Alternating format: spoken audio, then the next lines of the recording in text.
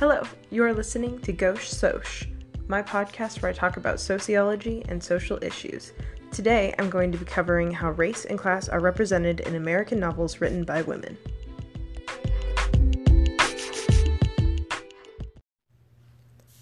The novels I will be focusing on are pretty evenly split between stories about lower-income families and higher-income families.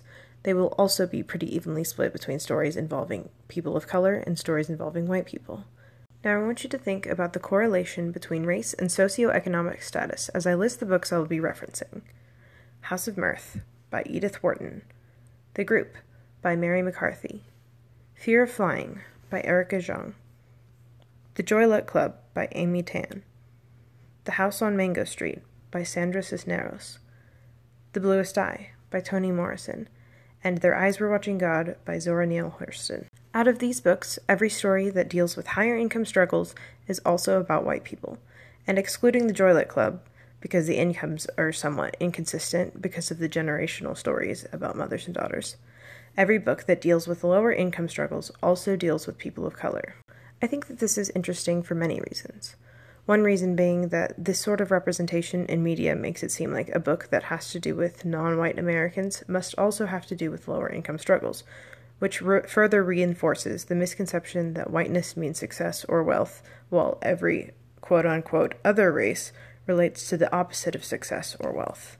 This idea can prevent books from being published if they are by authors that are people of color, if they are not also specific to class issues, effectively pigeonholing entire races of people, which is similar to the notion that women authors have to write about women's issues or that they can only write for women. Similarly, white men are allowed to make up stories about things that they've not experienced, while women and people of color are thought to have to write about things that they have lived or risk not getting published.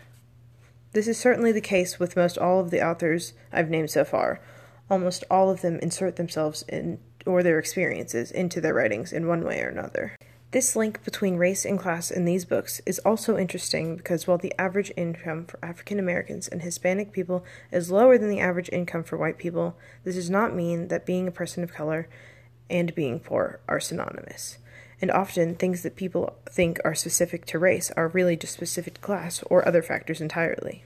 When running regressions and statistics, a lot of the time when there is a correlation between a variable and race, it often goes away once a control for income is added. So like in one case, data was showing that African Americans were getting lower test scores than white people. Once specific controls were added, the link between race and test score went away almost entirely.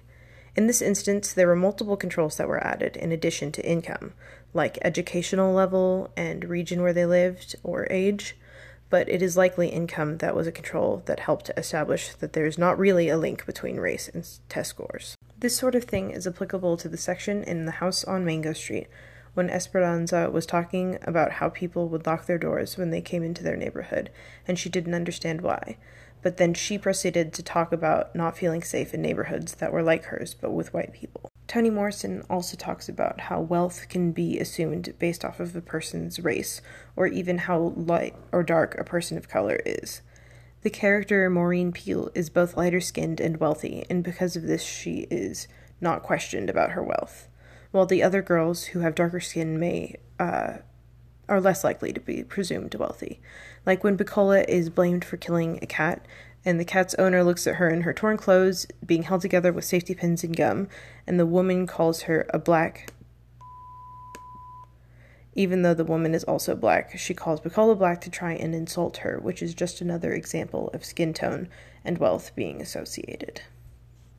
While I think it is interesting that the novels are based in lower-income homes are also the novels that are written from the perspective of either African Americans or Hispanic women, I think that it is equally interesting that the class of the novel that was written from the perspective of a Chinese woman is kind of ambiguous. The ambiguity of the focal social class in this novel is mostly due to the abundance of stories told throughout it, but it is also because half of the stories are written from one generation and half from another. While this is clearly the reason why it is not entirely about one specific class, it is also symbolic of the way that Chinese or Asian Americans are classified in the United States. The model minority myth, as applied to America and Asian Americans, is the idea that Asian Americans are altogether more successful than any other American, and because of this, all other racial minorities should follow their example. The model minority myth can really be applied to any nation or any society, but in America it's really most applicable to Asian Americans. The model minority myth is really a lot of pressure for everybody. It's a lot of pressure for Asian Americans to try to live up to these standards, these fake standards that white people have made for them, and it's also a lot of pressure towards other racial minorities to be more like this high standard. Along with this, for a while, in some cases, statisticians would not include data about Asian Americans, but would instead add all of the data that they collected about Asian Americans to the data about white people. The reason they would do this is because the data about Asian Americans was either identical to or improved the data about white people. This not only is a falsification of data and is overall just really corrupt, but it prevents people from being able to see statistics about Asian Americans. While there weren't exactly any examples of society really putting any pressure on these daughters to be perfect or anything, there was a pressure for the daughters to be part of both American culture and Chinese culture, with more emphasis on American culture. With the pressure that the mothers put on the daughters to be more American comes all of the American standards and expectations, which means that the daughters, even though it wasn't very noticeable in the book, are likely to be held to the model minority standard at some point in their lives, if not already in their life. Now going back to the higher income households and their struggles are definitely less imminent and urgent. The issues they face are almost never life or death, and they have far fewer dire concerns. While the books that deal with lower income households face issues like sexual assault, abuse, and racism, the books that are based in higher income households most often deal with things like infidelity or social status and reputation. This is not to say that the troubles aren't as important necessarily in the books that are surrounding higher income households, but they're definitely a different grade. And also, they actually might not be as important, maybe just a little less important. This, of course, excludes the parts of a couple of the higher income books that deal with death, or in one case of the group, one of the women is sexually assaulted. These differences and struggles are related to white feminism, and in white feminism, women are fairly likely to talk about issues that are not immediately important to survival, while intersectional feminism often deals with things like how there's a very large amount of missing, murdered, and indigenous women, or how African American women are drastically more likely to die during childbirth. These sort of life or death issues are definitely more important than worrying about your husband cheating on you or worrying about how to fly back to America because you were privileged enough to fly to a different country in the first place. The parts of The Bluest Eye and Their Eyes Were Watching God where they face abuse or sexual assault are definitely more important than parts of Fear of Flying or The Group where they're trying to worry about things like birth control or infidelity.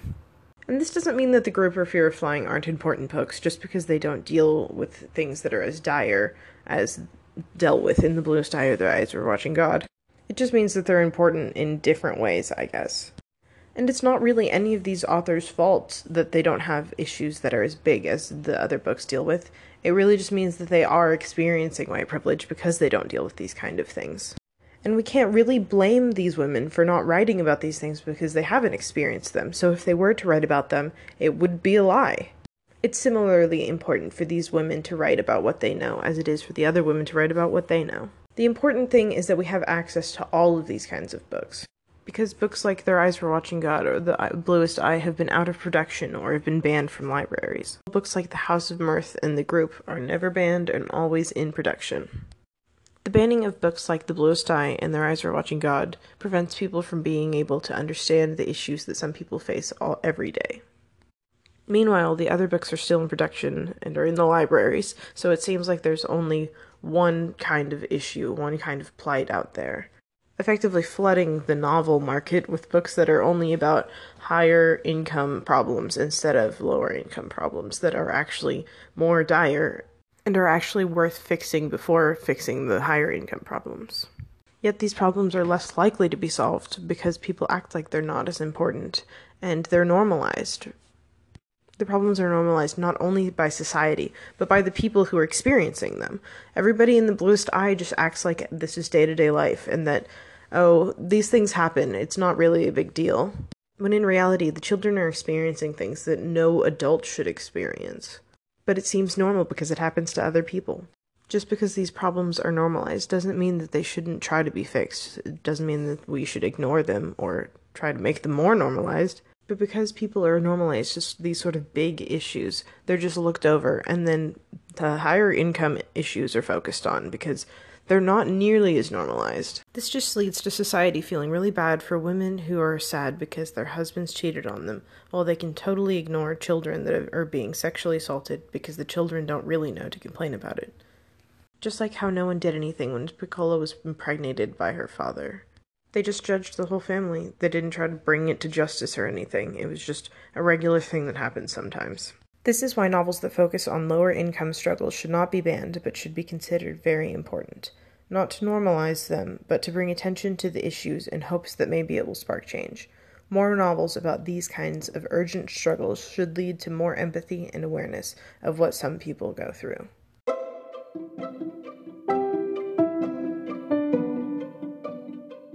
That about wraps up our time here today, talking about how race and class are represented in American women's novels. This has been Gauche Soch with Emma Wilson, and thank you for listening. The podcast you just heard was made using Anchor.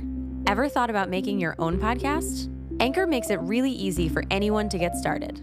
It's a one-stop shop for recording, hosting, and distributing podcasts. Best of all, it's 100% free. Sign up now at anchor.fm/new. That's anchor.fm/new to get started.